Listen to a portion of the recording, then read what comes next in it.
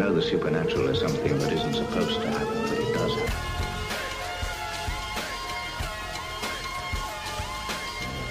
AM 1420, WBSM presents Spooky South Coast with your hosts, Tim Weisberg and Matt Costa.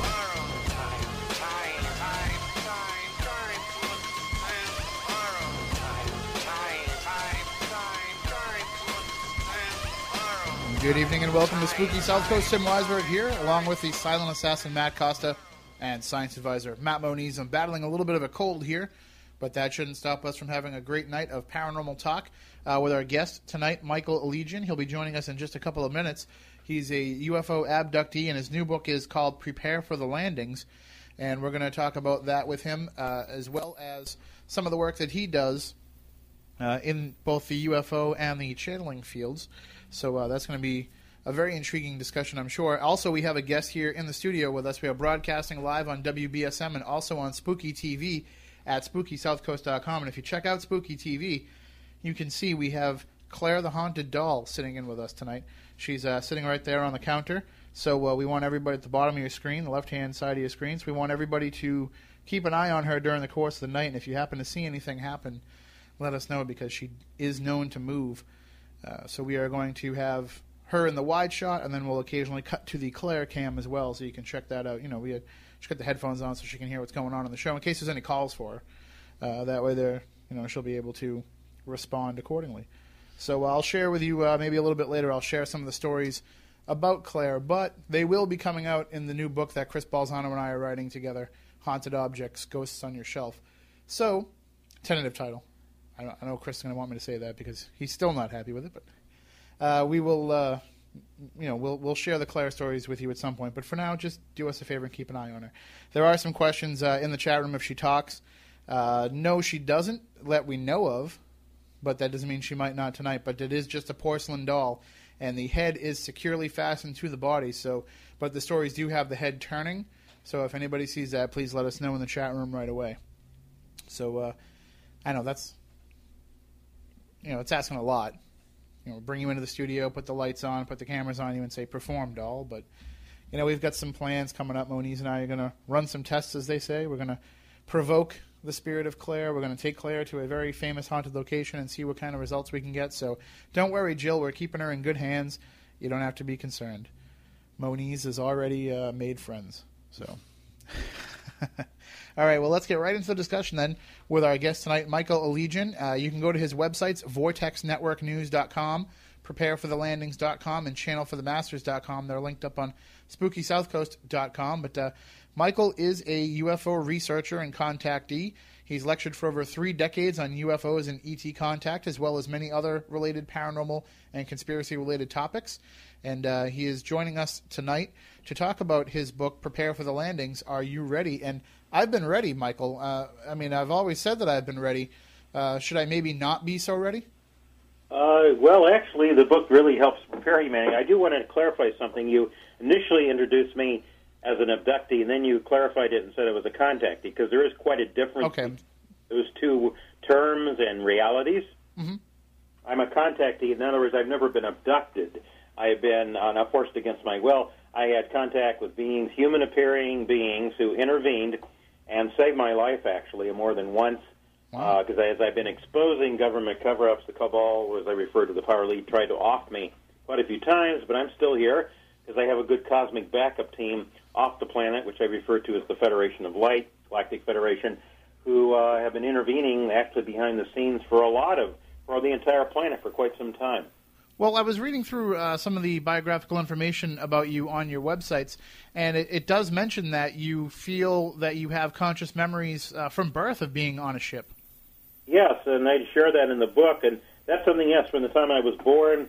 I actually remember part of this life choosing my Earth parents because of their metaphysical and holistic background, which was very important for me to do the work I was ultimately going to be doing, to be a channel.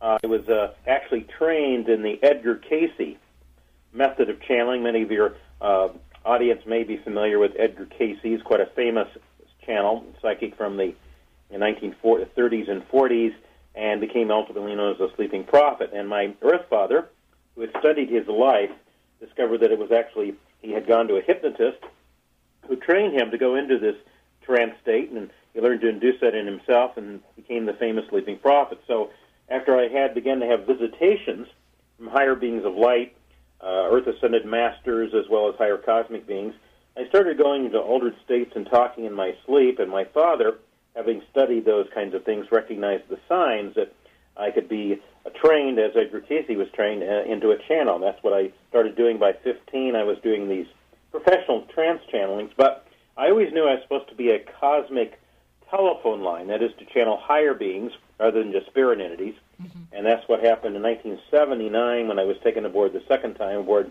what I call the Merkabah Federation light ship. I actually intervened in my life and activated my DNA RNA to do these kinds of 90-minute transformational sessions they do for other light workers and star people. Well, you say that you knew that you had a calling to channel higher beings. I mean, but was part of the process of developing this channeling ability working with some of those, I don't want to say lower beings, but not as enlightened beings? Or was it kind of right out of the gate you were contacting these higher powers? Well, initially at 15 up until 1979, the channelings were more karmic in nature, about past Earth lives, people who come to me by word of mouth. And my parents, of course, even though I was never really normal in a normal sense, they attempted to allow me to be as normal as possible, even though I always was drawn to and was aware of other levels of reality. And but those early expressions kind of prepared me for the more important work. I mean, I was glad I could help a lot of people because I didn't know anything until after I played the recordings back. But I didn't feel that connection until after 1979, and I experienced being taken aboard the second time, that I started connecting with others like myself, that is, others that I feel are volunteers in Earth embodiment who've come from more advanced worlds of the Federation to uplift this planet. In fact, yesterday on 11/11/11, that many people may be familiar with, and I was meditating and tuning into the planetary frequency shift, and there were millions of other souls around the planet doing the same thing, because this is one of the most important times in human history as the planet goes through what we call a spiritual ascension. By us meditating and focusing on this energy, we're able to raise the frequency of the planet quite considerably from what I've picked up, and it's going to start accelerating between now and the end of 2012. And so when you're receiving these messages and when you're realizing this stuff, I mean, you mentioned that you go back and listen to the recording. Is that how it works? Is that you set yourself up in a quiet spot, you start some sort of recording device so that you can have record of what comes through?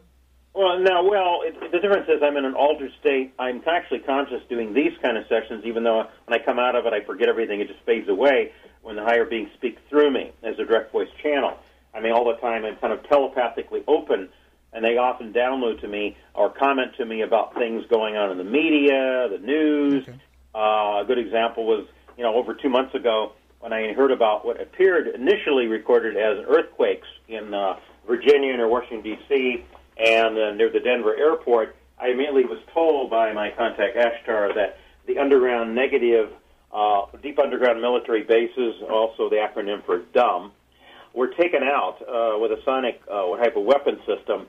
They transported all the operatives out of there, but they ended basically in the last 2 months. They've been basically ending the cabal's reign of thinking the power elite thought they would have these places to flee to because of certain disasters going on the outer surface, and it turned out, of course, there's no place for them to run now. That was a major defeat for the New World Order crowd, as they refer to them.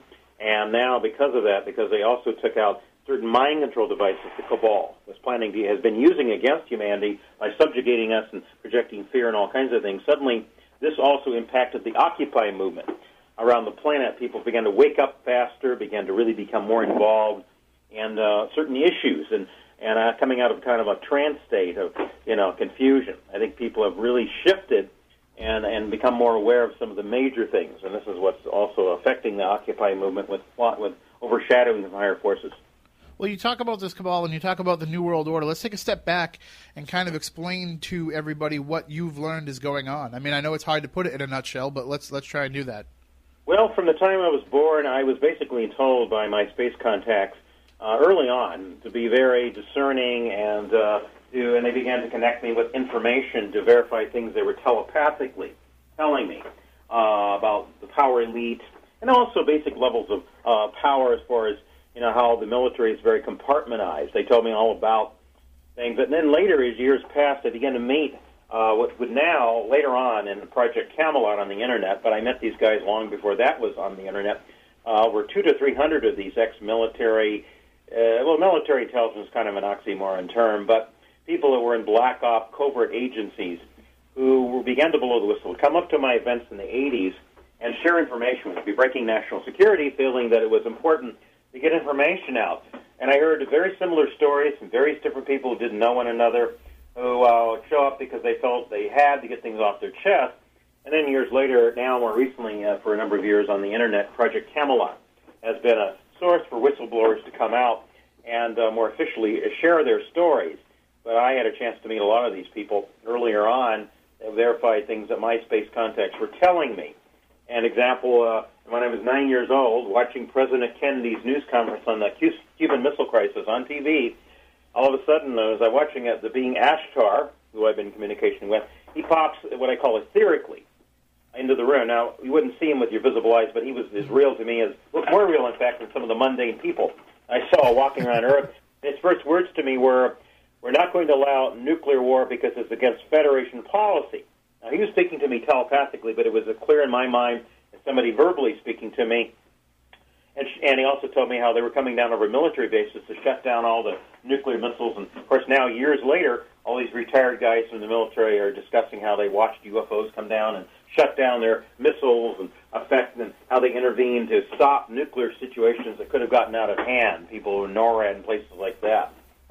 Well, and that's a case, or one of the cases that we've talked about here many times is the Bentwaters case, and that's a clear case of a site where these missiles were located being targeted by UFOs. Well, they were. Yes, there was a different type of beings than the ones I've interacted with. They were more like the gray entities that have been often known in abduction scenarios.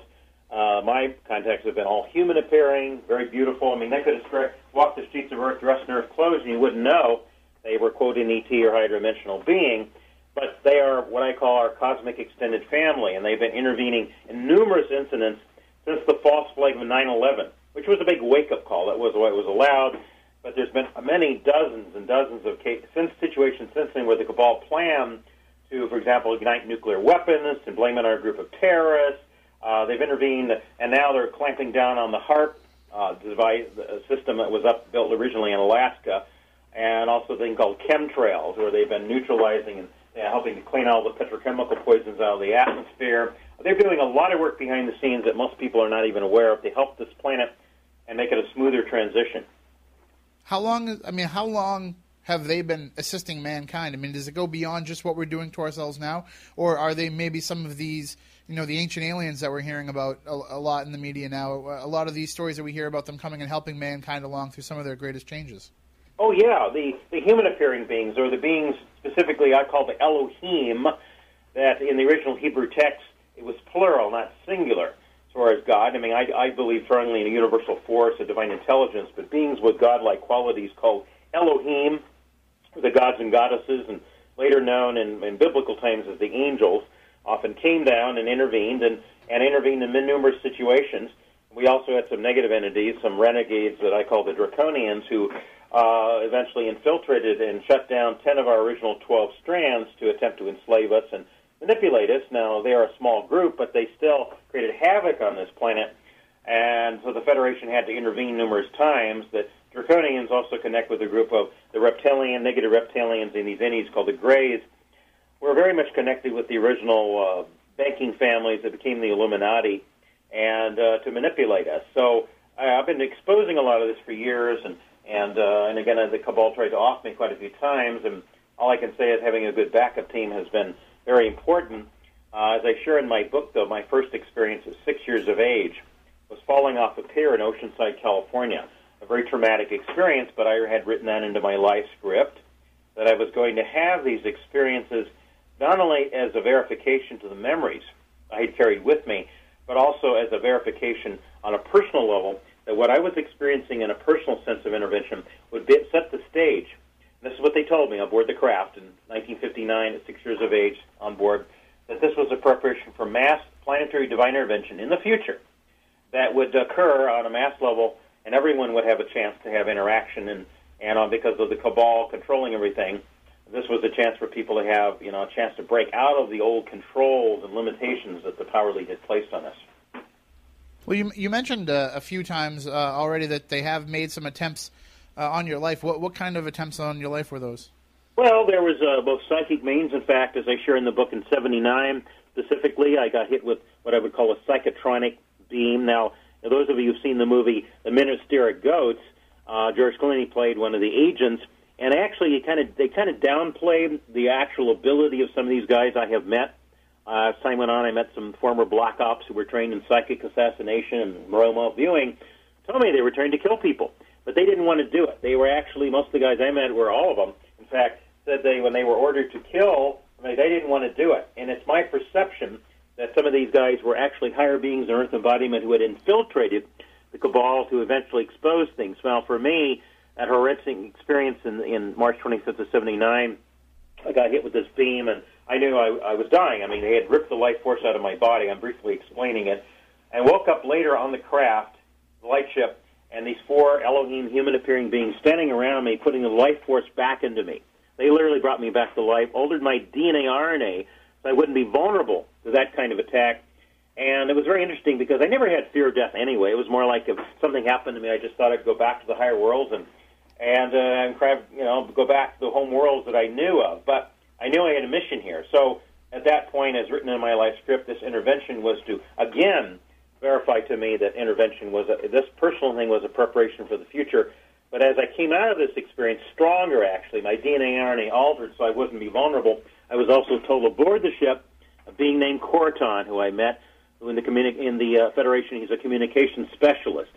And he told me specifically from now on, unlike the old karmic sessions that I used to do, that from now on they would be sessions for those others like myself.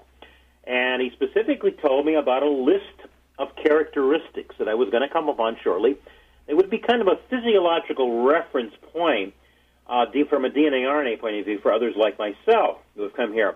Well, 2 months later, I saw that list for the first time that Brad Steiger had compiled called the NASA Star People Characteristics. If you go to my website, channelforthemasters.com, I invite the audience to do that. It'll be interesting to see how many of those characteristics or traits that you will recognize because, according to the theory, depending on how much energy we've been able to retain on a human level, is how many of those characteristics we end up having. And it varies with different volunteers, but I find that people are drawn to me, drawn to this kind of reality, happen to have at least several to a third. Some have less, some have more. That is one of the reference points that people kind of realize, hey, I'm part of this reality too. And for a lot of people, it's a real comforting, wonderful thing to realize that they're not strange or odd, that actually, they're very much a part of the reality. And so it's a very wonderful thing that when people start awakening and start realizing why they're here, their purpose in life, these are the things I bring through, the masters bring through in these transformational channeled readings to give people clarity about their mission. And so it's quite, and not only the information, but they actually have an energy beam on me in which they're downloading what is called these higher light encodements. So when people play back these recordings, and I get the feedback all the time, people play it back dozens of times and say they hear more each time because there's actually layers of stuff in these encodements. And depending how much we each rise to the occasion, they say that these encodements are very powerful to activate DNA RNA and kind of accelerate our progress that would have taken a lot longer.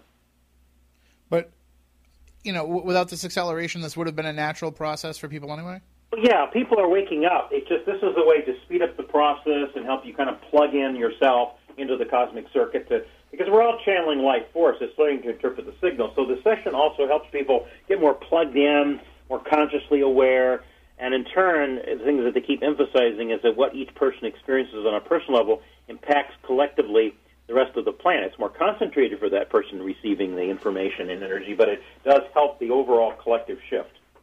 Now, I don't mean to keep belaboring the point here about the forces working against you. Obviously, we want to talk about what the message is that you're spreading. But we had a past guest on, Laura Magdalene Eisenhower, who mentioned too that not only was there this sinister organization trying to take her out, but they were actually implanting people into her life to work against her. Is that something that you had to encounter? Were there people that you were interacting with on a daily basis that were there to thwart you?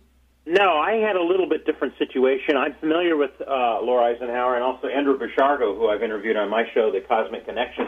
He was on the Coast to Coast show just the other night. It was interesting because of more of his memories being unveiled. And Laura was, of course, in 2006 recruited. They wanted to take her to the secret Mars base, part of Alternative 3, but she turned them down. Now, Andrew, when he was a kid, and it's very fascinating because now information's come out that our President Obama was actually at the Mars training, secret facility that was training. He was on Mars in '81 with Andrew Bouchargo and this other guy. They were the other guy that was with Andrew. Observe. What was the word I'm looking for? Jesus. Sorry. They compared. That's it. They compared notes and discovered this memory that's starting service that they both have memory being the same places. This guy Bill Sterling, I think was his last name. It was a very fascinating interview. But Laura had been, now she didn't know personally herself like Andrew did, but she was, as a great-granddaughter of President Eisenhower, she realized her mission is to help expose all this, and I think she had definitely had help from the higher forces there to continue on doing what she's doing. But I didn't have that kind of direct interference. It was more psychic in nature. They kind of stayed away from me. I think they knew I had connections, but they still thought they would try to off me if they could. You know, the cabal is very much in cognitive dissonance. They don't want to recognize. On one hand, they know these forces exist, but they always think they can somehow outsmart them. Well, now, the end of August, and their bases started being taken out, this is now the end of it's like their goose is cooked now. And I think from here on out, things are going to get rapidly better and better because of their main resources are now being eliminated, and so the people will now have a chance to wake up. And I think this is what my book talks about, is we're getting ready for open divine intervention, and this, in fact, had to happen. The bases being taken out was one of 3 confirmations that on an intergalactic level, I remember millions of years ago, the certain events, 3 events were going to happen, that had to happen within months at the earliest, or no later than a few years, before the actual event, as I described in my book, would occur. And those 3 events all happened in the last 8 to 9 months. Well, the obvious question that I have to ask is, going back to what you said a few minutes ago, if Obama was on Mars in '81, do you think it's possible that that's where he left his birth certificate? Well, that's another topic. I know there's a lot of currency for it. It's very possible that, whatever. I've heard all kinds of theories about that situation. What I'm focused on is the information that has come to light now based on Andrew Bouchard, who I really feel is definitely right on, as is Laura Eisenhower, and the other guy that Andrew Bouchard met in the training near the Siskiyous, Mountain Shasta, back in the early 80s. And that had happened because it was earlier work in time travel, Project Pegasus, connected with Project Montauk. And I interviewed him, I said, a couple times, and it's just fascinating because of some information I received telepathically correlated with some of the technology and stuff that he was directly involved in. And when he said his memory started surfacing and realized that Obama had a different name he was going by at that time, that I think the first name was Barry, and I think the last name started with an S, was kind of the name he was using at that time. It's interesting that, at that time, there were things specifically said that this person would be one of the future presidents. And just a lot of, this can go off on another topic, but there's a lot of things that are happening now that, to me, are very relevant as far as what is ultimately going to occur as far as disclosure. I think in 2012, I don't know for sure, but the evidence seems to indicate that at some point before the end of 2012, we may likely have official disclosure if things keep going the way they're going. I mean, hold on a second, because, our mutual friend Steve Bassett, he's been working at that for a long time, and he's been saying, every year it seems like it's right around the corner, and we only had just recently, the petition that Steve was leading actually went to the White House, and the White House actually made comment and said that there was nothing to disclose. So, I mean, it sounds to me like they're calling it case closed. I mean, I don't believe them, but I'm just saying they're calling it case closed. Well, that's their still official quote thing that they've been.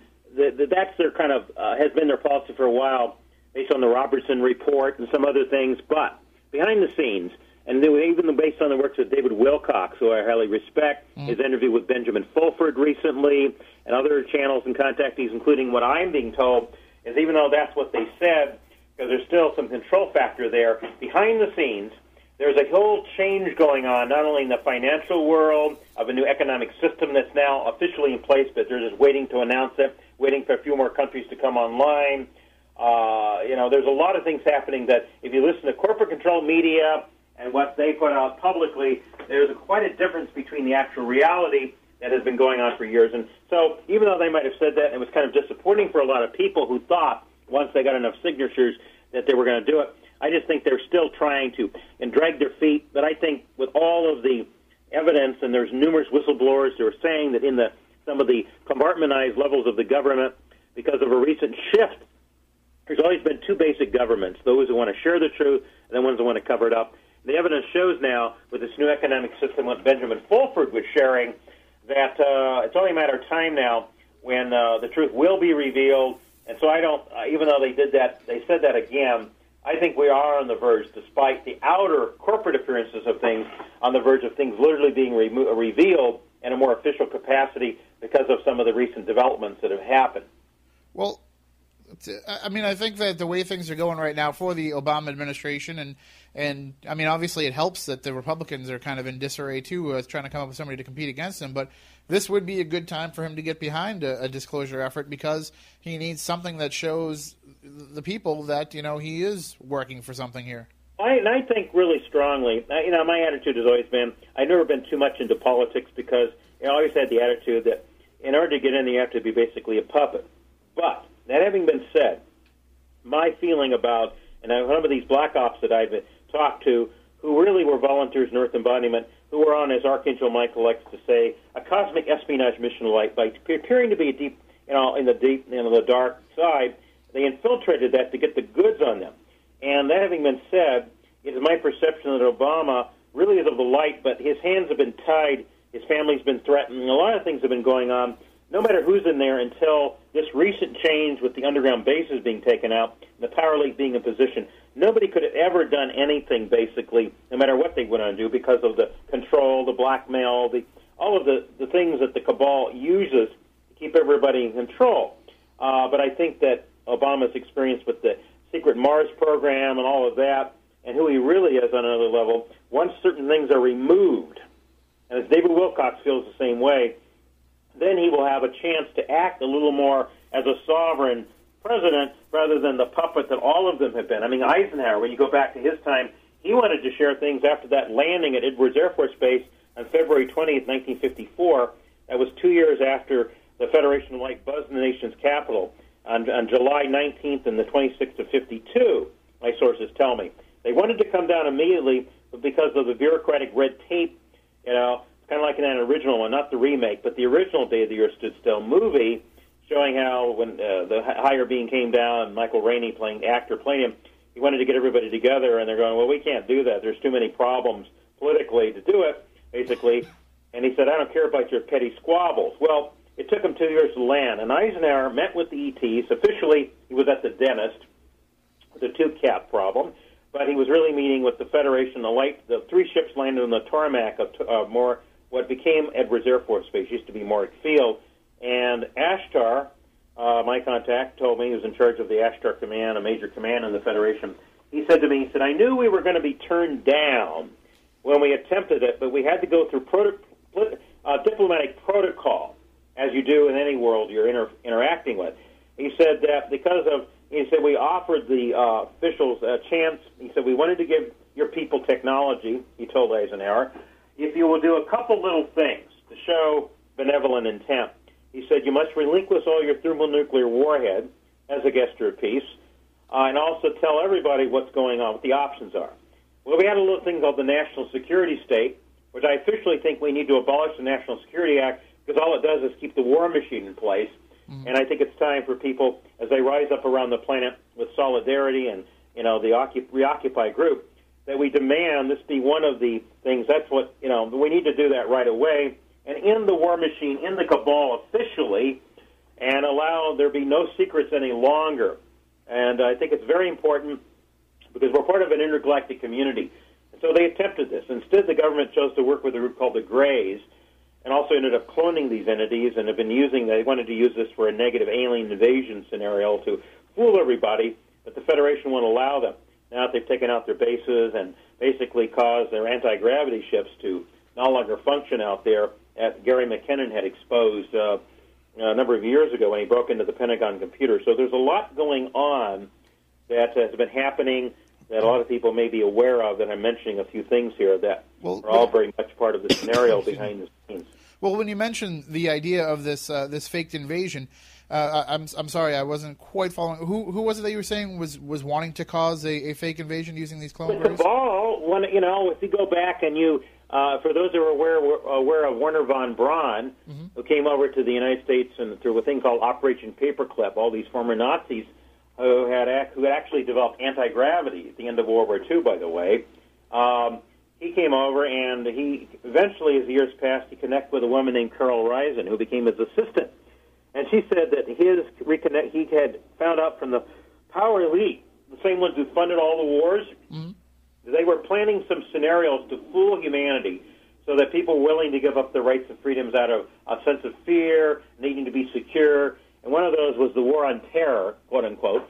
There would be terror. There would be threats from space, possibly asteroids, which the Federation will stop. That won't be a problem. And that we were, quote, going to ultimately be invaded. That was the ultimate thing to fool us into believing, that we were that we were going to be attacked. But the truth was, the higher forces were wanting to intervene. It was just because of a few renegades the government was in touch with that the Federation has recently been able to get out of the way, so they won't interfere with that. But this was the plan of the power elite, one of their many scenarios to fool everybody.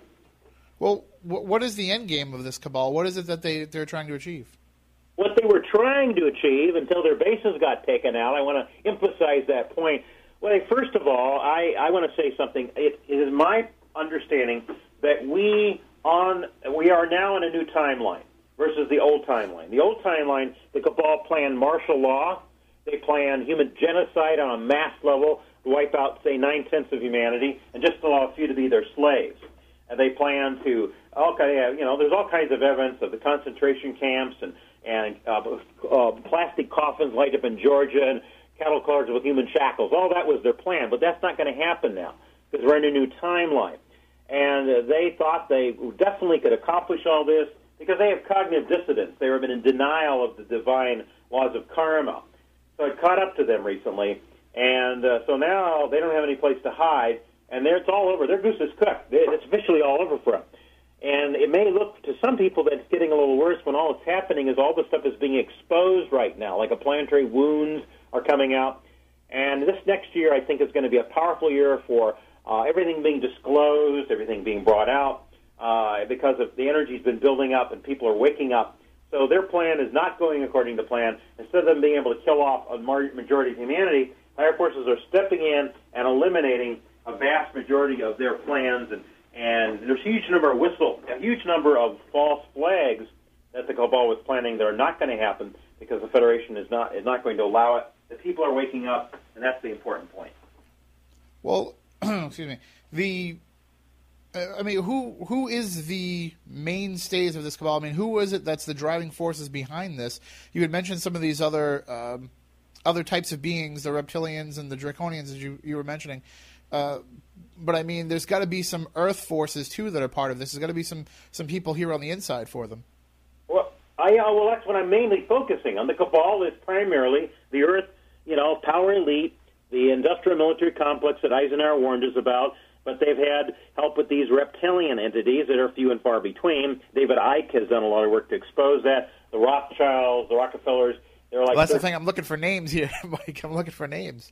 Yeah, well, the Rothschilds, the Rockefellers, there's like 13 major banking families that, according to David Icke, and I believe that not everything, but the majority of what he has found in his research are basically reptilian they were reptilian bloodlines that took over the original spiritual nobility, took it over, became the power elite, but now they've been warned that their day is done, and some of the fourth, fifth generation of these families is actually higher beings coming in to infiltrate the dark lineage to bring the light back. It's my perception, like the son Prince William is actually a higher being that's come in to infiltrate the reptilian lineage over there, and this is happening all over the planet.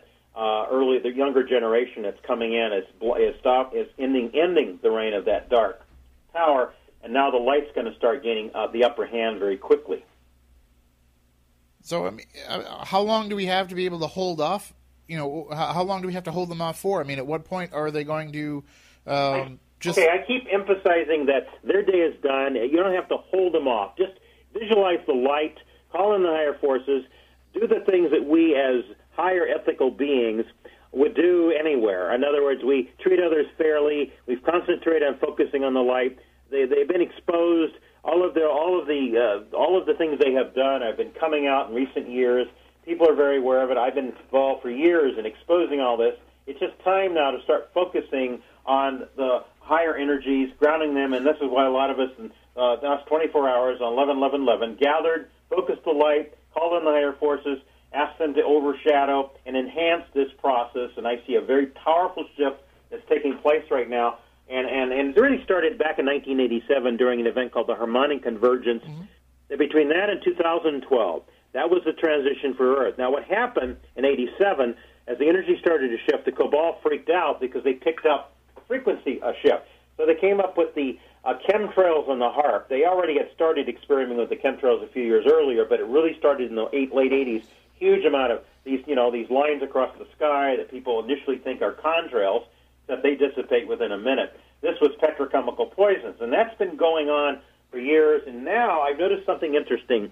After I had experiences in 2003 when I was living in Florida, and everywhere I went I saw these chemtrail, things across the sky, petrochemical poisons, and they did grid patterns where they would do this, and it would be like for 2 or 3 days, it would be intense artificial clouds and all this petrochemical crap was starting to come down, and that also caused the Morgellons disease and things like that.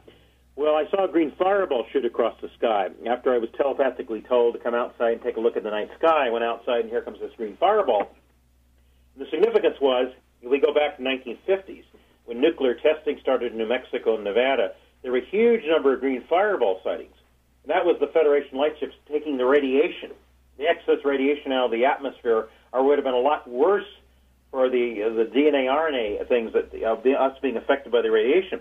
Well, when I saw this green fireball, they specifically told me, they actually referred to my readings, my channelings, because in these encodements I mentioned earlier, one of the things that they've been doing is to enhance our immune system. As long as we do take personal responsibility, those encodements are designed to enhance that. Well, they told me they would start stepping in, and as long as we take personal responsibility. And sure enough, as the years passed, I started noticing a lot of these saucer-shaped lenticular clouds, as meteorologists refer to them, appearing not only over mountains but everywhere, and those were the ships in the etheric or physical, and they had ionization around them, and they were specifically beginning to neutralize.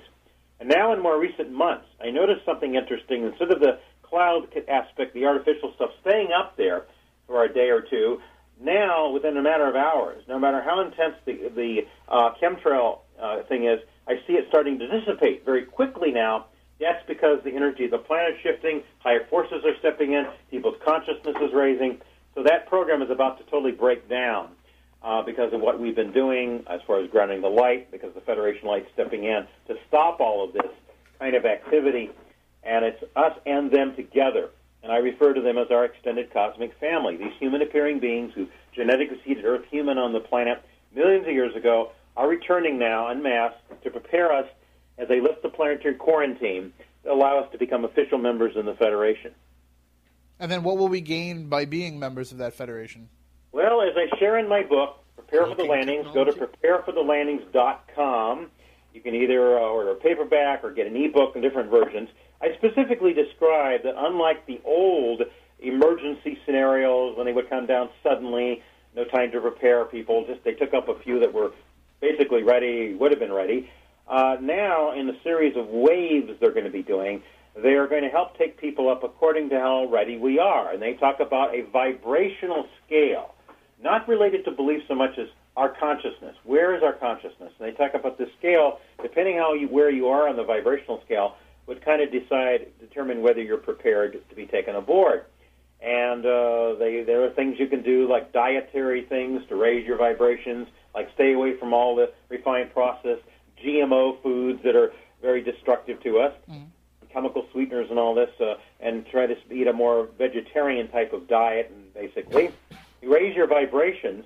And there's things you can do through meditation. I teach a thing called a cosmic color meditation, one of the DVDs I have available through prepareforthelandings.com is a DVD that teaches people how to channel and color meditation related to the chakras that I teach.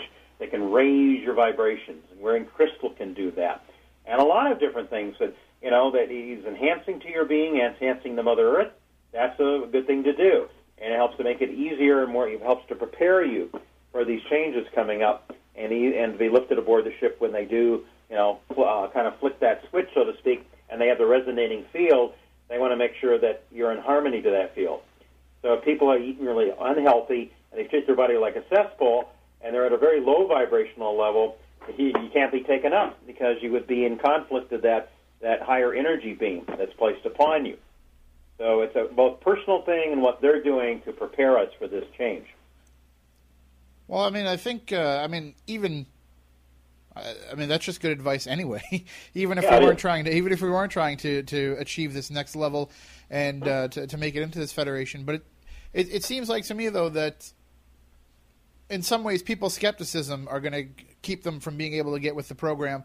And you called your book "Prepare for the Landing," so I'm assuming that there will be some sort of massive event, a worldwide event that's going to make people start to buy into this really fast. Well, I think one of the things that I think we're going to see very soon. There's already been some videos of this on YouTube of ships coming down, not that close, but fleets of them high up in the sky flying over.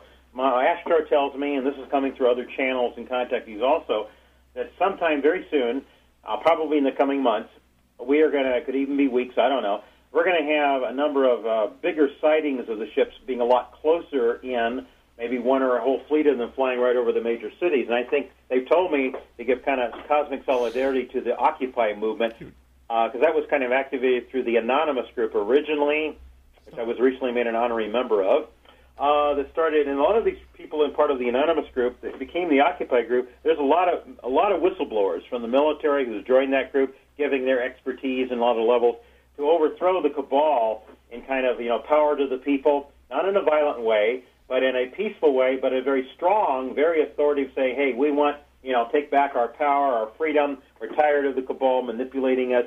And I see all over the planet a huge waking up taking place. And they can't stop this movement. This is bigger than anything that's ever happened in the past. And I'm very excited about what I see happening. I mean, there's elements that try to infiltrate the Occupy movement, like over in Italy and stuff. But overall, it's a very peaceful but empowered movement of people who have woken up, and even the military supporting the movement. They're coming back from the wars, and they're not being given any of their retirement pay. They're not getting any benefits, not getting any help that they were promised. And I think it's going to be very soon. There's going to be a lot of stuff coming out in the open that has been withheld from the public. All right. Well, the book is called Prepare for the Landings. Are you ready? His name is Michael Ellegion. The book is available from prepareforthelandings.com. He also runs the websites vortexnetworknews.com and channelforthemasters.com. And that's where people can get a hold of you, Michael, if they want to have one of these channeling sessions, right? Yeah, they can. There's phone numbers there, and they can call. And but check out that NASA Star People characteristic list. See how many of the traits you have.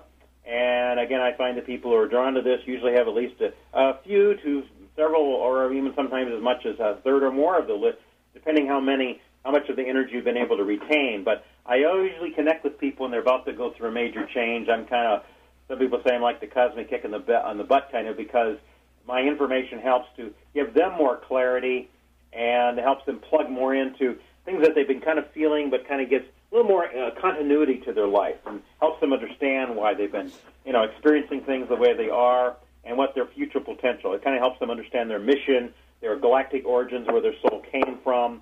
And to me, when I get the feedback from people all the time, how much greater they understand their purpose and how it helps them really understand, confirming their feelings and things of this nature, and I see the potential they have, it's very exciting to see that kind of change happen in people's life, and it's happening all over the place.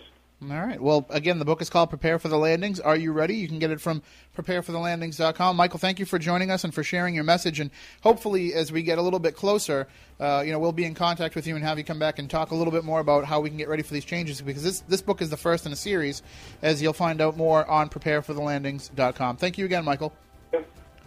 All right, we will be right back in just a few minutes. We're going to talk about the Rhode Island Paranormal Festival coming up tomorrow, and we'll also talk some more about Claire the Doll, and we'll get Monize's take on what we've been discussing for the last little bit of time, too. So stay tuned. We will be right back with more here on Spooky South Coast.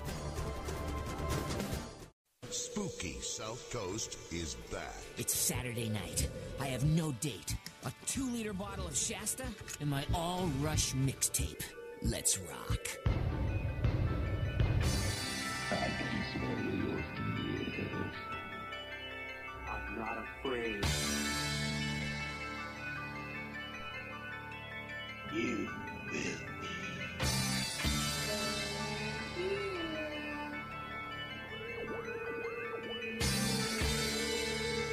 Welcome to Spooky South Coast.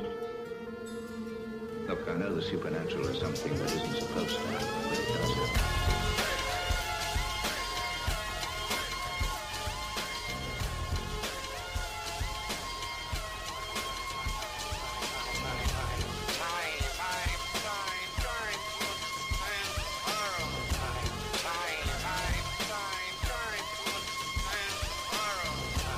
Welcome back. Hour number 2 of Spooky South Coast. Tim Weisberg here, along with the silent assassin Matt Costa and science advisor Matt Moniz, broadcasting live on WBSM and also on Spooky TV at SpookySouthCoast.com. And if you go to SpookySouthCoast.com and check out the camera, you can see our guest in the studio with us tonight, Claire the Haunted Doll.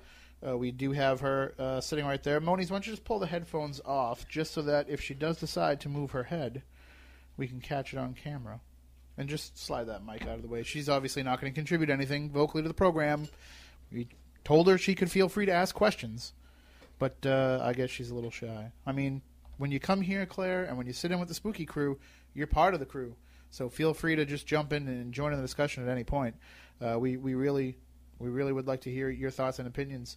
One of the things that I've been talking about with her owner, Jill, is the possibility of provoking more out of her and trying to get her to give us some kind of reaction. So maybe we'll do that a little bit more into the show as we go along. So definitely, if you're home, turn on Spooky TV at SpookySouthCoast.com so you can see what's going on when we try that a little bit later on. But we just had an interesting first hour discussion with Michael Ellegion about his book, Prepare for the Landings. Are you ready? It's the first in a series of books that will prepare us for what he says is the coming transformation of ourselves and our planet into moving into that intergalactic federation. So, and Moniz was very restrained in a lot of what he said. But this is a similar message to a lot of what we're hearing from people who claim to be contactees. That this, the idea of this coming of the light and the idea that we need to focus more on the light and wash a lot of this negativity away.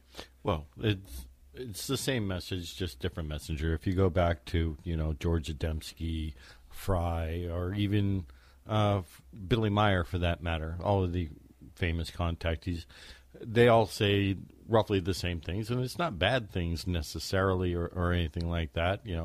They all have their own little versions and names that will go along with, but the basic message of, be good to each other and work in harmony with yourself and your environment and, clean up your act and straighten up, fly right. That's, like I said, it's the same message. We just have a different person, saying it. And what he's saying, our contactee situations in 2011 and throughout the course of his life might have been seen as, some kind of divine intervention to a different culture at a different time. Right. It's all in just the different ways that we perceived it. But again, if you want to check out his book, it's called Prepare for the Landings. Are you ready? And you can get it at prepareforthelandings.com. Now, there's also going to be a bunch of discussion and paranormal books and all kinds of things happening tomorrow at the Northern Rhode Island Paranormal and Metaphysical Fest. That's happening tomorrow from 9 a.m. to 7 p.m. at the Elks Lodge, located at 326 Farnham Pike in Smithfield, Rhode Island. And we have Pam Padalano on the line with us, who's going to be putting together this event. Pam, it sounds like you're getting some real great reaction from people in the local paranormal community. Yeah, we seem to have quite a few people that wanted to do this event, and it's taken on a life of its own, so to speak. So, when you first starting to put all this stuff together, did you ever think that it would have the response that it has? Because it just seems like, paranormal investigators and people interested in it are coming out of the woodwork. Yes, that's exactly what it was. And it just started out, it was just going to be a book signing for Andrew Lake and, a few paranormal teams. But I had such an overwhelming response that I had to make it much larger than that. So, it's going to be pretty big. I think we're expecting about 300 people. And you've got a full slate of presentations happening, too. Yes, we do about 14 to 15 presenters tomorrow. But what are some of the topics that will be covered? Well, we have Andrew Lake will be talking about some of his most famous hauntings. I have Matt Moniz coming on, speaking about Lizzie Borden. Myself and Tiffany Rice will be having a question and answer, half an hour, about what it's like to be a spirit medium or a psychic medium. We have Ken from Rise Up, who will be speaking about paranormal investigations. And we have Keith and Sandra Johnson talking about demonology and the paranormal.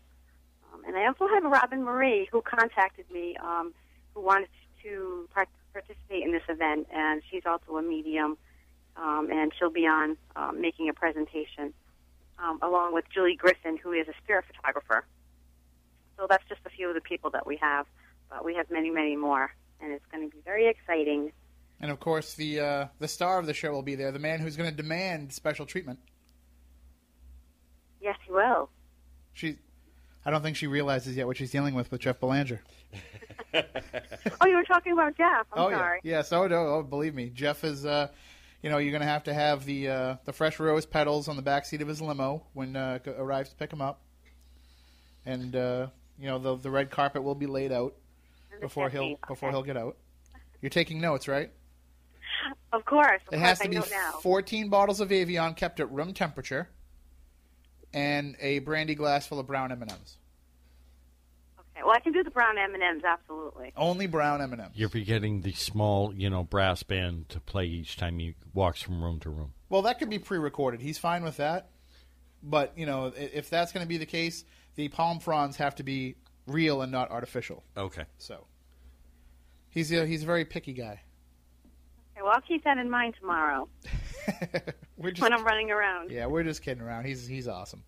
He's going to give a great presentation, as I'm sure all the speakers will. So it's definitely worth getting down there to check out. It's only $8 for the tickets? $8 for the tickets. I mean, that's a full slate of information and for entertainment for only $8. I mean, for less than the cost of going to see a movie, you're going to get to hear all these people speak and interact with all these paranormal investigators and mediums, and it just sounds like in the time that you have it scheduled for, there's still not going to be enough time to see and do everything. I think you're right. There's probably not going to be enough time, but we'll make it work. It'll work. But here's the real important question that everybody really wants to know: What's that, Matt? Will there be food? There's going to be some food. Just bring donuts from Moniz. That's all he needs. Okay, Matt, I'll have you covered tomorrow as well. All right. And Jeff requires Swedish fish. Actually, he usually brings his own, so you don't have to worry about that. All right, I'll see what I can do, actually. So, again, it's at the Elks Lodge at 326 Farnham Pike in Smithfield, Rhode Island. And it's real easy to get to, right? Yes, it is. It's not far from the exit 7 off 295. So, and again, it starts at 9 a.m., so get there nice and early. You don't want to miss any of the things that are going on. And Pam, hopefully you can join us on an upcoming episode, as you did with Tiffany Rice on Spirit Connections this week, where you can come into the studio here and talk with us a little bit about your gifts and how you use them on investigations. We'll have Andy come in, and we'll talk about how you guys work as a team, because I got to tell you, I was pretty shocked when I found out that Andrew actually uses a medium when he goes out and investigates. Knowing the way that he feels, I mean, I know that you must have really wowed him for him to work with you like that. I think I have. I think I've proven myself time and again. All right. Well, so we'll definitely have you come in and talk about some of those adventures. That'd be great. I'd love it. All right. Good luck with everything tomorrow. I'm hoping to get there if work permits, but I know Moniz will definitely be there, and people are talking in the chat room about making plans to meet up, so I think it's going to be a great turnout for you. Great. Thanks a lot, guys. All right. Talk to you soon. See you tomorrow, All right. Pam. All right. Bye-bye, Matt. Bye-bye. All right, that is Pam Padalano. She is putting together the Northern Rhode Island Paranormal and Metaphysical Fest. That's, again, tomorrow from 9 a.m. to 7 p.m. at the Elks Lodge at the 326 Farnham Pike in Smithfield, Rhode Island. And you don't have to go there the entire day if you can't make it. I'm sure some people are going to want to, sleep in a little bit on Sunday morning. you might miss the first couple of presentations, but there's still plenty of stuff going on all day. You could show up at 6:45, and it would still be worth your $8 ticket admission. So, and again, it's till 7 o'clock. That gives you like an hour and 20 minutes to get home before the Patriots start. So you've got plenty of time. If Jeff Belanger is going to an event on a day that the Patriots are playing, then you know you've got plenty of time to get home before the game starts. So there you go. Now, we were talking before about how we have Claire the Haunted Doll here with us in the studio. Excuse me. And we are keeping an eye on her on the wide shot cam, and I've been running the close-up a little bit on her as well, too. And you can see, she's pretty relaxed and pretty reserved. But some of the stories that I heard about this doll, and I'm in the process of trying to get her owner, Jill, to come on with us as well. So, Jill, if you're listening, I'm messaging you here trying to get you on. Hold on. So we'll just keep doing that. But some of the stories that she's told me about it got me really interested. And I said to her, do you still have the doll? And she said, I got it somewhere. She'd actually stored it in a closet and really kind of not forgot about her, but decided not to take her out for a very long time. So when I asked her if she could share her with me for the project that I'm working on with Chris Balzano, she said sure, and she actually mailed her to me. She arrived protected, of course, but she came the day that I took her out of the box. I put my EMF detector up against her and got a spike, which was pretty interesting. It lasted for a minute or so, and then it went back down again. And I tried again over the course of a couple of days, and nothing was really happening. But I did bring her with me into the Standard Times newsroom when I recorded our high school football web show the other night. And the same wide-shot camera that we use here on Spooky South Coast, we use the exact same equipment to record that show. And that same wide-shot camera, which anybody that watches Spooky TV every week can tell you, never really gives us a problem in terms of the quality of the image. All of a sudden, it started doubling up on the image. And if you watch the show, it's called South Coast End Zone, and it's available on my Facebook page, and it's on Ustream, South Coast End Zone. And if you watch it, you can actually see where the image starts kind of doubling up, almost like when you're watching the blue and red 3D movies without the glasses on, and you see the double image. It's almost like that, and it's never happened before, and it happened during the recording of that show with the doll not more than 4 feet away from where we were doing it. So right now, it seems like she's behaving herself, and she's not causing any problem with our equipment. We did have that weird thing happening with Matt's mic, but that could be the equipment here in the studio. We can't account that as being something paranormal. But we're going to wait and see if Jill can join us to talk to us for a few minutes about Claire the doll, and if not, I'll share the stories. I don't mind, because they sent a chill down my spine. So why don't we take a break, and when we come back, we'll talk more. We'll have Claire here, and we'll start trying to evoke some kind of response from her. And maybe we'll even let you guys call in and try and do that as well. If you have any questions or want to get involved in the discussion, 508-996-0500, 1-877-996-1420. Those are the numbers. We'll be right back with more here on Spooky South Coast.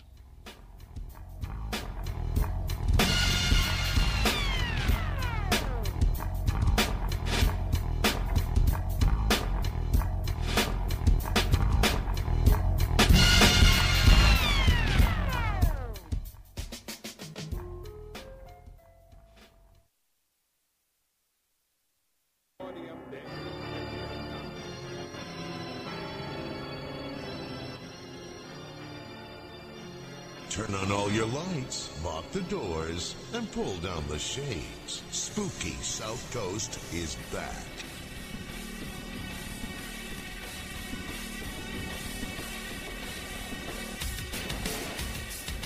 All right, welcome back to Spooky South Coast. Tim Weisberg here, along with the silent assassin Matt Costa and science advisor Matt Moniz. If you are listening on the radio but you're at home, or if you're somewhere where you can log into Spooky TV, hopefully you're not driving, but if you can log into Spooky TV on SpookySouthCoast.com, you definitely want to check that out, because we have Claire the Haunted Doll in the studio with us. She's right there in the bottom left-hand corner of your wide shot, and we're going to be switching over a few times to the close-up as well. We were talking about some of the experiences that I've had with her since I got her in the mail a few days ago on loan from her owner, Jill. And now we have Jill on the phone with us. She's going to share with us some of these stories, which, again, I mentioned is in our forthcoming book. There'll be a lot more information about the doll there. I'm going to chronicle what goes on while I have her over the next few days before I send her back to Jill. But let's get a little bit of the background, because everybody in the chat room is asking about it, Jill. I put out the call for people who have haunted objects or who have some sort of possessed or cursed object, and I still would like to hear from you. You can just email me, tim@SpookySouthCoast.com, or even better, SpookyCrew@SpookySouthCoast.com, because then Chris and I will both get it. But Jill, you responded right away and told me the story about Claire, and it blew me away when I finally read your account of what went on. Well, I was actually kind of surprised that you believe me, because most of the people I tell it to always give me this kind of eye roll, scoffing type reaction. Oh no, I've had enough dealings with porcelain dolls in my lifetime to not believe what you say. I mean, I've been creeped out by them enough over the course of my life that I believe any story anybody wants to tell me about one of these things. Well, she's the reason I do not allow dolls anywhere near my house, anywhere near me. I don't do dolls, and the fact that I was willing to go and dig her out of the closet for you should be a sign about how much I like you. Well, thank you for that, and thank you for driving around the car. Now, we've got her here set up with the camera on her, and what I've done is I've put a pair of headphones right next to her with the volume turned up all the way so that she will hear your voice, and maybe there'll be some kind of reaction from her in that regard. Also, Matt Costa, if you can, and if it causes any problems, we can not do it with the headphones open like that, but if you could turn up that mic that's right next to her as well, because one of the stories, Jill, that you told me is that while you were transporting her to ship her out to me, you were hearing sounds coming from what might have been the doll.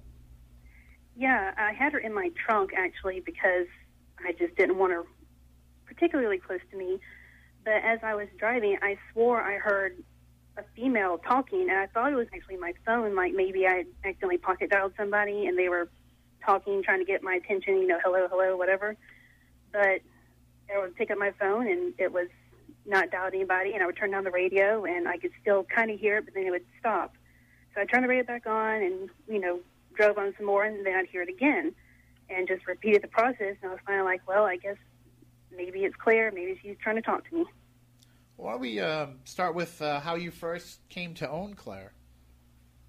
I was about 8 years old, and actually a family friend / she was my Sunday school teacher at one point too, gave me this doll. She said that she thought she looked like me and wanted me to have her, and I wasn't ever really a doll person. I was kind of a tomboy growing up. I'd rather play with Transformers and Teenage Mutant Ninja Turtles than the doll. So I took her home and I put her in this child-sized rocking chair that I owned and just kind of left her there. Well, it's kind of an interesting story, the where she came from. I mean, she was given to you by a friend of the family, and the fact that when dolls are given as gifts, I mean, most of the time you're gonna be, you ask for a Cabbage Patch and you get a porcelain doll. You know what I mean? I mean, most of the time it's not what you had in mind in terms of a doll that you would play with. And you saying that you didn't really play with dolls to begin with, did it seem like an odd choice for her to give it to you, or was it kind of just one of those sweet old lady, they think girls play with dolls anyway type of things? Well, she was always giving me stuff. She also gave me this toy rabbit that was almost dressed exactly like Claire.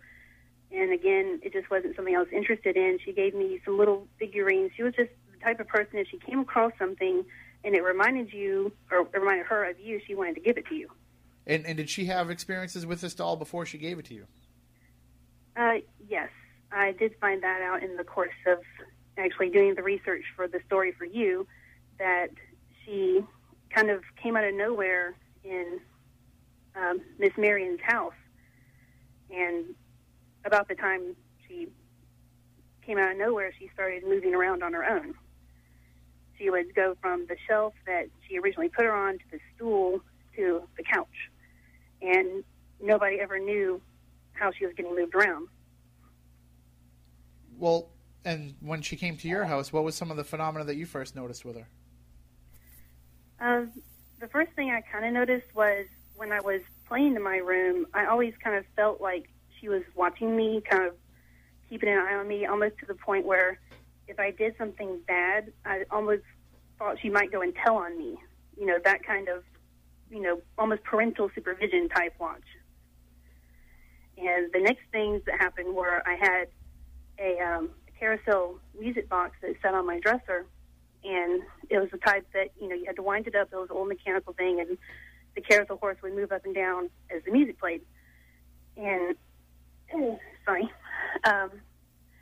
Claire was sitting in the rocking chair, which was positioned right next to my dresser. And there was this time I was actually reading a book of ghost stories, because I've been into the paranormal as long as I can remember. All of a sudden, the music box started playing, and it wasn't like, you know, if you have an old mechanical music box and you, you know, vibrate something and it starts to play. It was not like that. It actually full out started playing, like, you know, the whole song, and the horse started moving up and down. I just kind of sat there and watched in silence as it happened, and all of a sudden it just stopped. It wasn't like it wound down, it just stopped. And I was like, okay, but it wasn't scary. It was just one of the things. It's like, you know, wow, that just happened. How did that just happen, kind of thing. Jill, I'm just going to put you on hold for 1 second here. Matt, if you can just pop her button off. No, not the doll. Jill's button. I'm just trying to figure out if that sound is coming from that microphone or not. Might be from the phone? Okay. We're just, as we're talking to you, we're hearing this like scratchy sound here in the studio, and we weren't sure where it was coming from exactly, so we were wondering if it was coming from the mic that we put on Claire. So we just wanted to kind of double check. So, I mean, it sounds to me like, you know, she wanted you to know that she was aware of your presence. You know, that she wanted you to know that there was something more to her than just being a doll, but wasn't trying to be, you know, particularly scary or particularly malevolent. No, she never was scary. But like I said, she was kind of unnerving, kind of that, you know, watchful gaze thing going on. And I honestly let her be, and I didn't automatically attribute the music box thing to Claire. I had stuff happen to me from a very early age on. So the music box didn't necessarily equal haunted doll to me. It was just another strange thing that happened in my house. Yeah, I mean, you'd mentioned to me in some of the communication that you sent to me that there were other spirits in the house. I mean, what about after you put the doll away? I mean, did things continue on?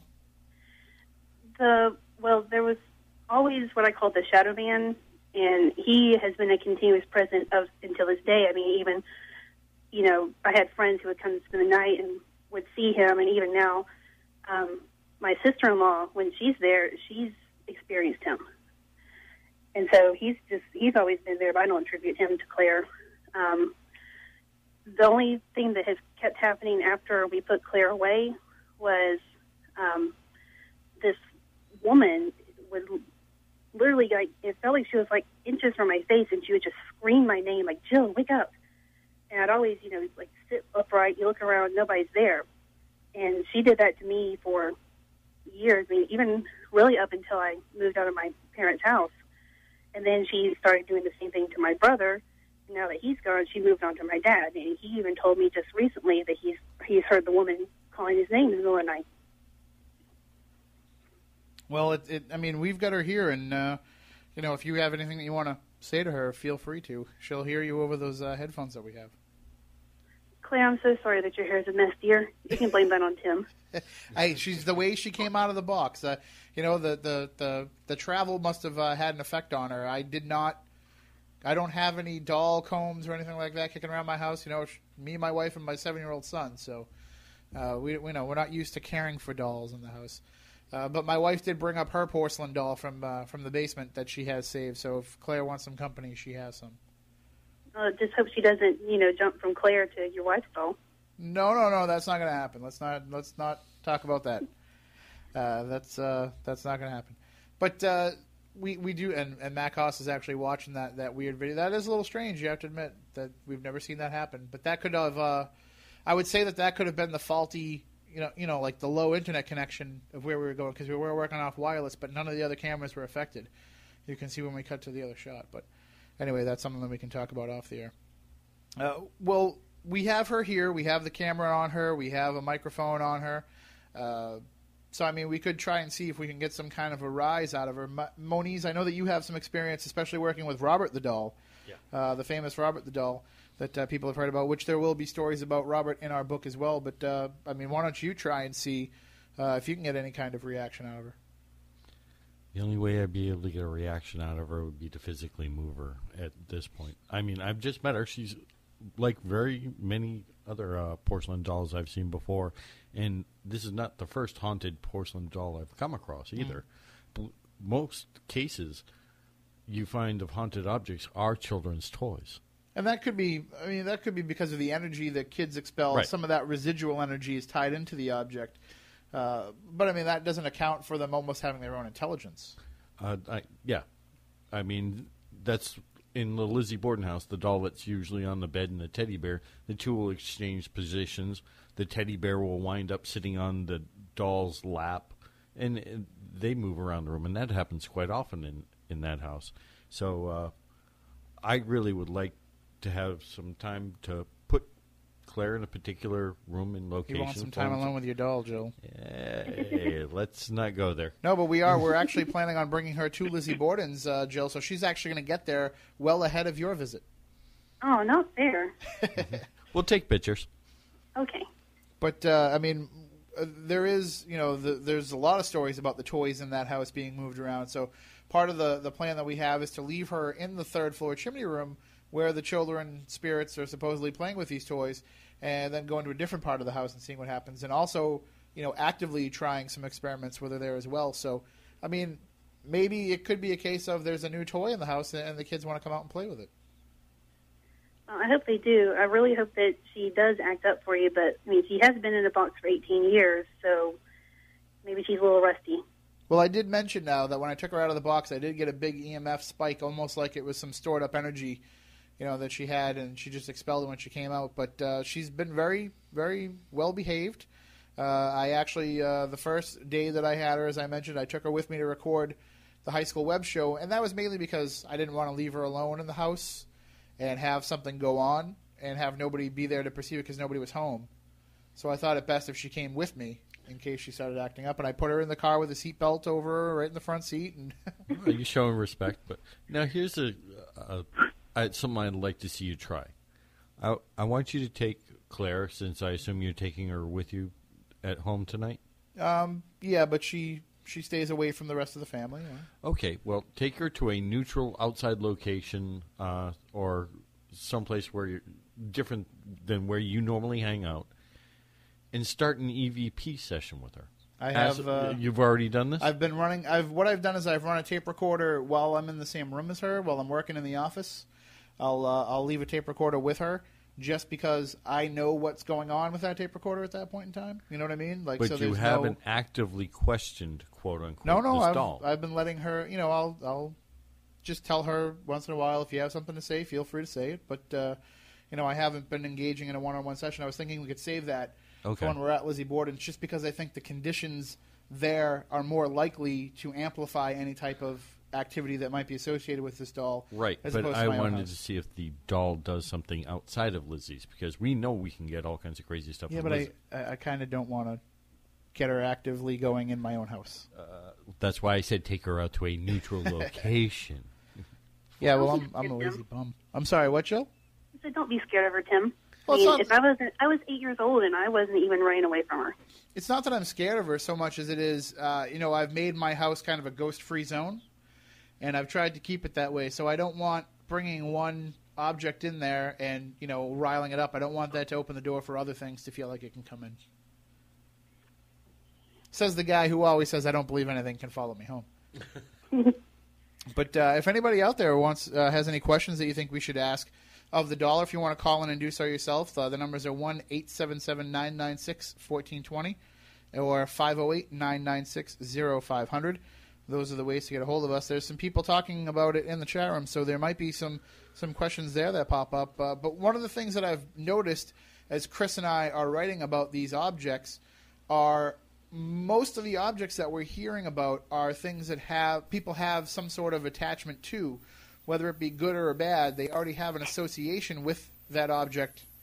There we go. when when they're sharing the story, when they're having these experiences, they've already kind of made up their mind about the object. And it seems like with you, Jill, you just had a very neutral approach to her when you received her as a gift. Well, I mean, yeah, because she wasn't the first gift I'd been given by Miss Marion, so even though, I mean, like I said, I've never been a doll person, she's not especially creepy to look at, but just, I don't know if you've noticed, just holding her, you almost kind of get a little bit of a creepy vibe. Oh, I feel that way around any person. I was going to say, any guy holding a doll is going to have a creepy vibe. Yeah, that's true. But when I showed her to my wife was like, "Oh, she's very pretty." I thought it was going to be a doll with a little bit more of a creepy factor than that. But she thought her to be a very beautiful example of a porcelain doll.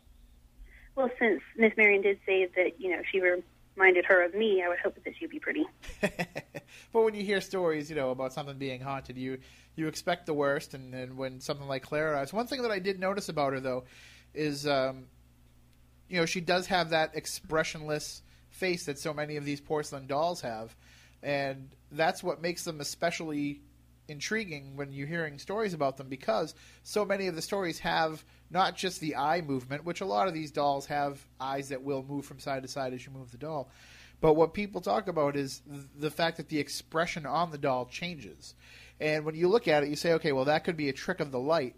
But really, if you're looking at the face of the doll right now on Spooky TV, you can tell, for a doll like this, and I'm not saying that Claire does, but similar dolls, to break open into a wide grin, which is some of the stories that I've heard, or to open their mouth and talk, that's a drastic change from the way that the face is painted onto the porcelain. Oh, no, she's never done that. The only thing that she's ever moved were her feet and her head, and that was the line I drew and put her away. And I know that you had said to me in the communication that you had with me that when you tried telling your parents about the Shadow Man and some other stories, that you were met with some disbelief from them. But did you share with them the story of the music boxes? Well, I didn't tell about the first time the music box went off because, I mean, if my mom didn't believe me about something as big as, seeing the Shadow Man, and that was almost a daily occurrence, she didn't believe me then. Why would she believe me about something as mundane as the music box playing by itself? Because she would logically try and explain it away, which is fine, but, you want your parents to believe you when you're having this kind of stuff because it kind of makes you feel alone as a child. Or at least pretend to believe you. I mean, at least come in and be soothing about it. Which my mom is a little more open to the stuff I've told her as an adult. I guess she figures if I'm holding on to the story that long, I wasn't just making it up as a child. Mm-hmm. But I felt kind of like I didn't have anybody to really turn to because my mom didn't believe me. My dad, he may have believed me, but, I mean, if I couldn't tell my mom, I wasn't going to tell my dad kind of thing. So I was just keeping it to myself. Well, now the question that I do have to ask is when we bring her out and we finish with all these tests and we get her all riled up, and when I send her back to you, what are the plans for what you plan to do with her afterwards? Are you going to put her back in the bucket and put her back in the closet, or? No, I told you can keep her. Really? Yeah, if you want to keep her, you can. Nobody's ever given me a doll before. Oh, well, there's a first time for everything. I mean, there was that weird aunt that tried, but that's because for the first 14 years of my life, she insisted that I was a girl named Tammy. I heard about that. Yeah, well, she's also the one that used to give us, like, canned goods for Christmas that were, like, a year past their expiration date. So. Oh, that's very nice. I'm just kidding. There's no... everybody knows the crazy aunts in my family. We've had them on the show. Well, you could always donate her to Lizzie Borden if she wants to go and stay with the other. I was thinking what we could do is we could take her on the paranormal tour and introduce her to Robert and see if maybe they hit it off. Well, that'd be cool since I didn't get to meet Robert when I was down there. Yeah, I've never met him either, but Moniz has, Chris Balzano has, and they've definitely told me that doll has the creepy factor. That doll has a serious creepy factor. Yeah, just seeing pictures of him and the specials on TV I've seen of him, he is definitely creepy. And the one that creeps me out maybe even more than Robert is Annabelle the doll, who is in the possession of Lorraine Warren, just because it's a Raggedy Ann doll. Yes, and actually I was so relieved when I found that story, because I was like, okay, it's not just me experiencing, a creepy doll thing going on. I actually, I went into the Salvation Army, my local Salvation Army, the other day. Because I'm always going in and checking out, some good deals. I'm a bargain hunter, as anybody that knows me knows. And so I walked in there, and right in the glass case where they have all the higher end items, they had for $99 a set of porcelain Raggedy Ann and Andy dolls. And I took one look at it, and I said, even if it was $9, I don't think I would even if it was 99 cents, I don't think I would want to take those two things home. Neither. So, I can tell you, we've talked a lot with Brian Harnwell. We've been investigating with Brian Harnwell, and he talks all the time about how dolls are the one thing that creeps him out. So I'm just thinking maybe one night, because I'm talking to Jay Mayo this week, I think, and Brian. But I think what I should do is maybe one night when they're out filming or something, or when he's hanging out with Jay, we'll just sneak into Brian's car and just leave her on the seat. Yep.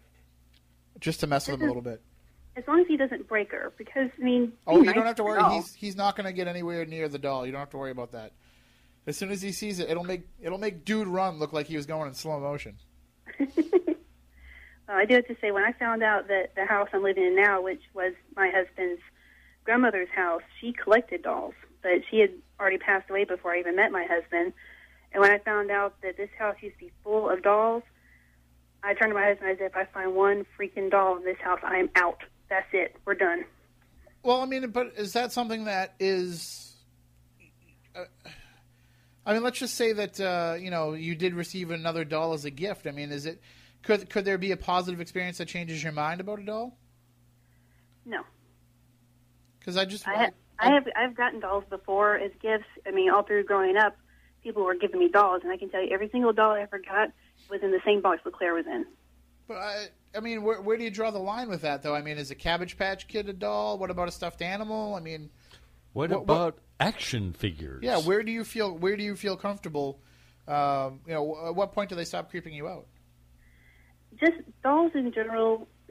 Barbie doll, not so much. Some of the really creepy-looking baby those dolls creep me out. now. They're not anatomically correct. That's so weird. Well, I'm not either, so. Well, sorry.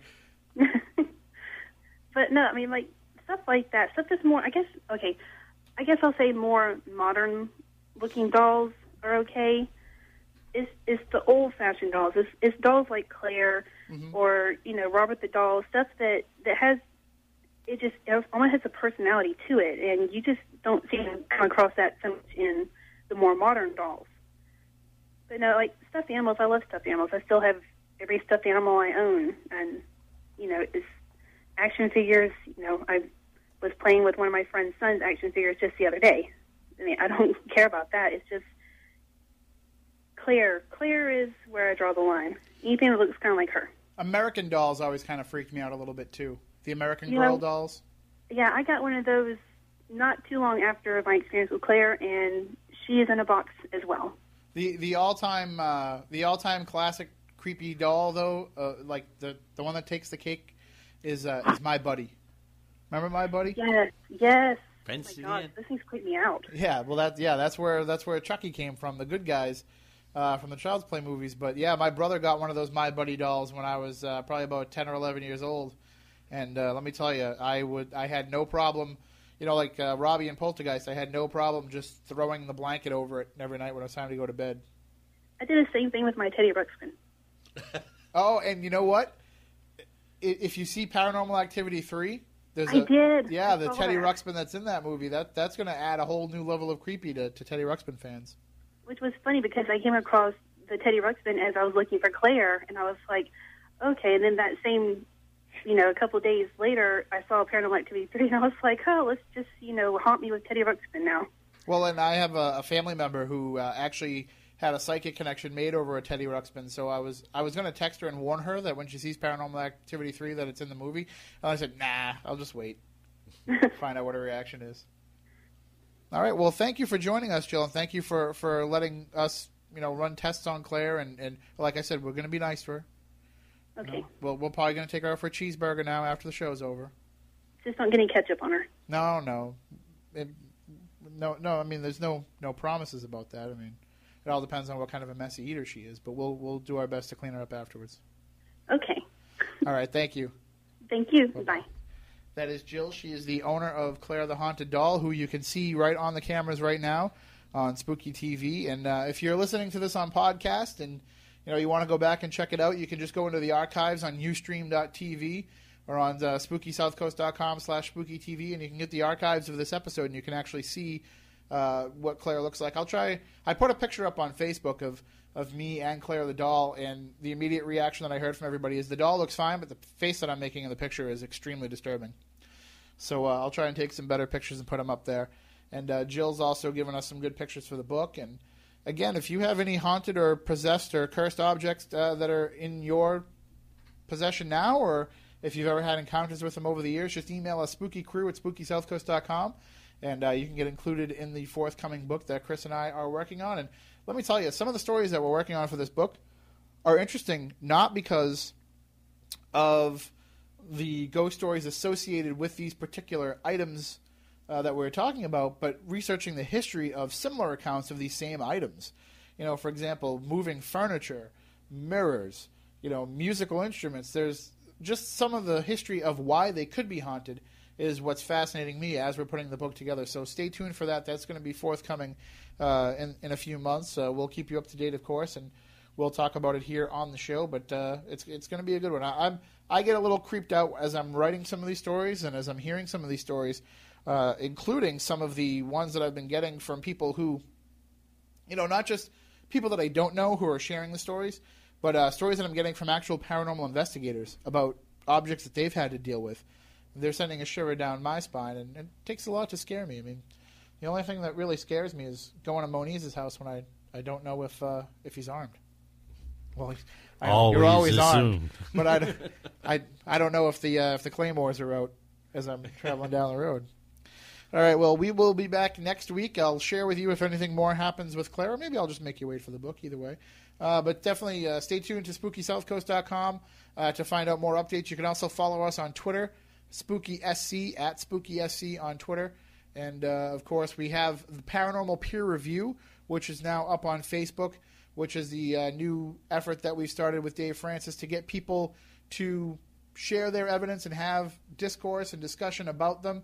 And we've already had some great examples put up there and a lot of comments made. And I'm learning stuff just by going to that page every day.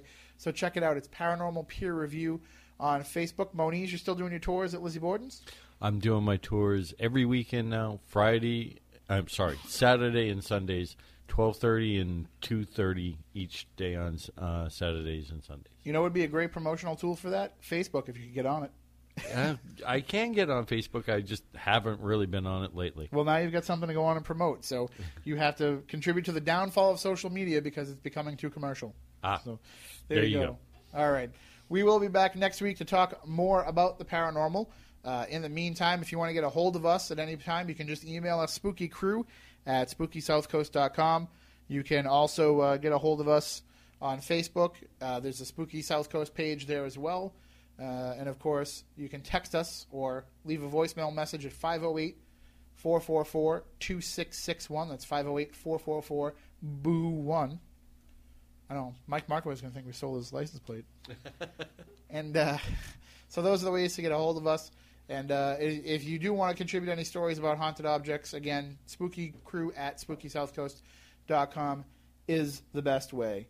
And now we're moving away from the paranormal ghost season in the mainstream media, and we're moving closer to the holiday season. You're going to start to hear less stories about ghosts and about paranormal stuff in the newspapers, but that doesn't mean that it's not going to be in the forefront of culture. One good example of that is the Northern Rhode Island Paranormal and Metaphysical Fest. That's tomorrow at the Smithfield Elks Lodge. So definitely make sure that you check that out. You can find out more about that on our Facebook page as well. So that about does it for this week's show. You guys have anything else to add? Claire, you have anything you want to say before we go? Nope. No! Sorry, I was waiting for one of you guys to do it. So that'll do it for this week's show. Again, we'll be back here at the regular time next Saturday night at about 10:15 to talk with you more about the paranormal. So until then, for Matt Moniz, for Matt Costa, for Chris Balzano, and for Claire the Haunted Doll, I'm Tim Weisberg. We want you all to stay spooktacular.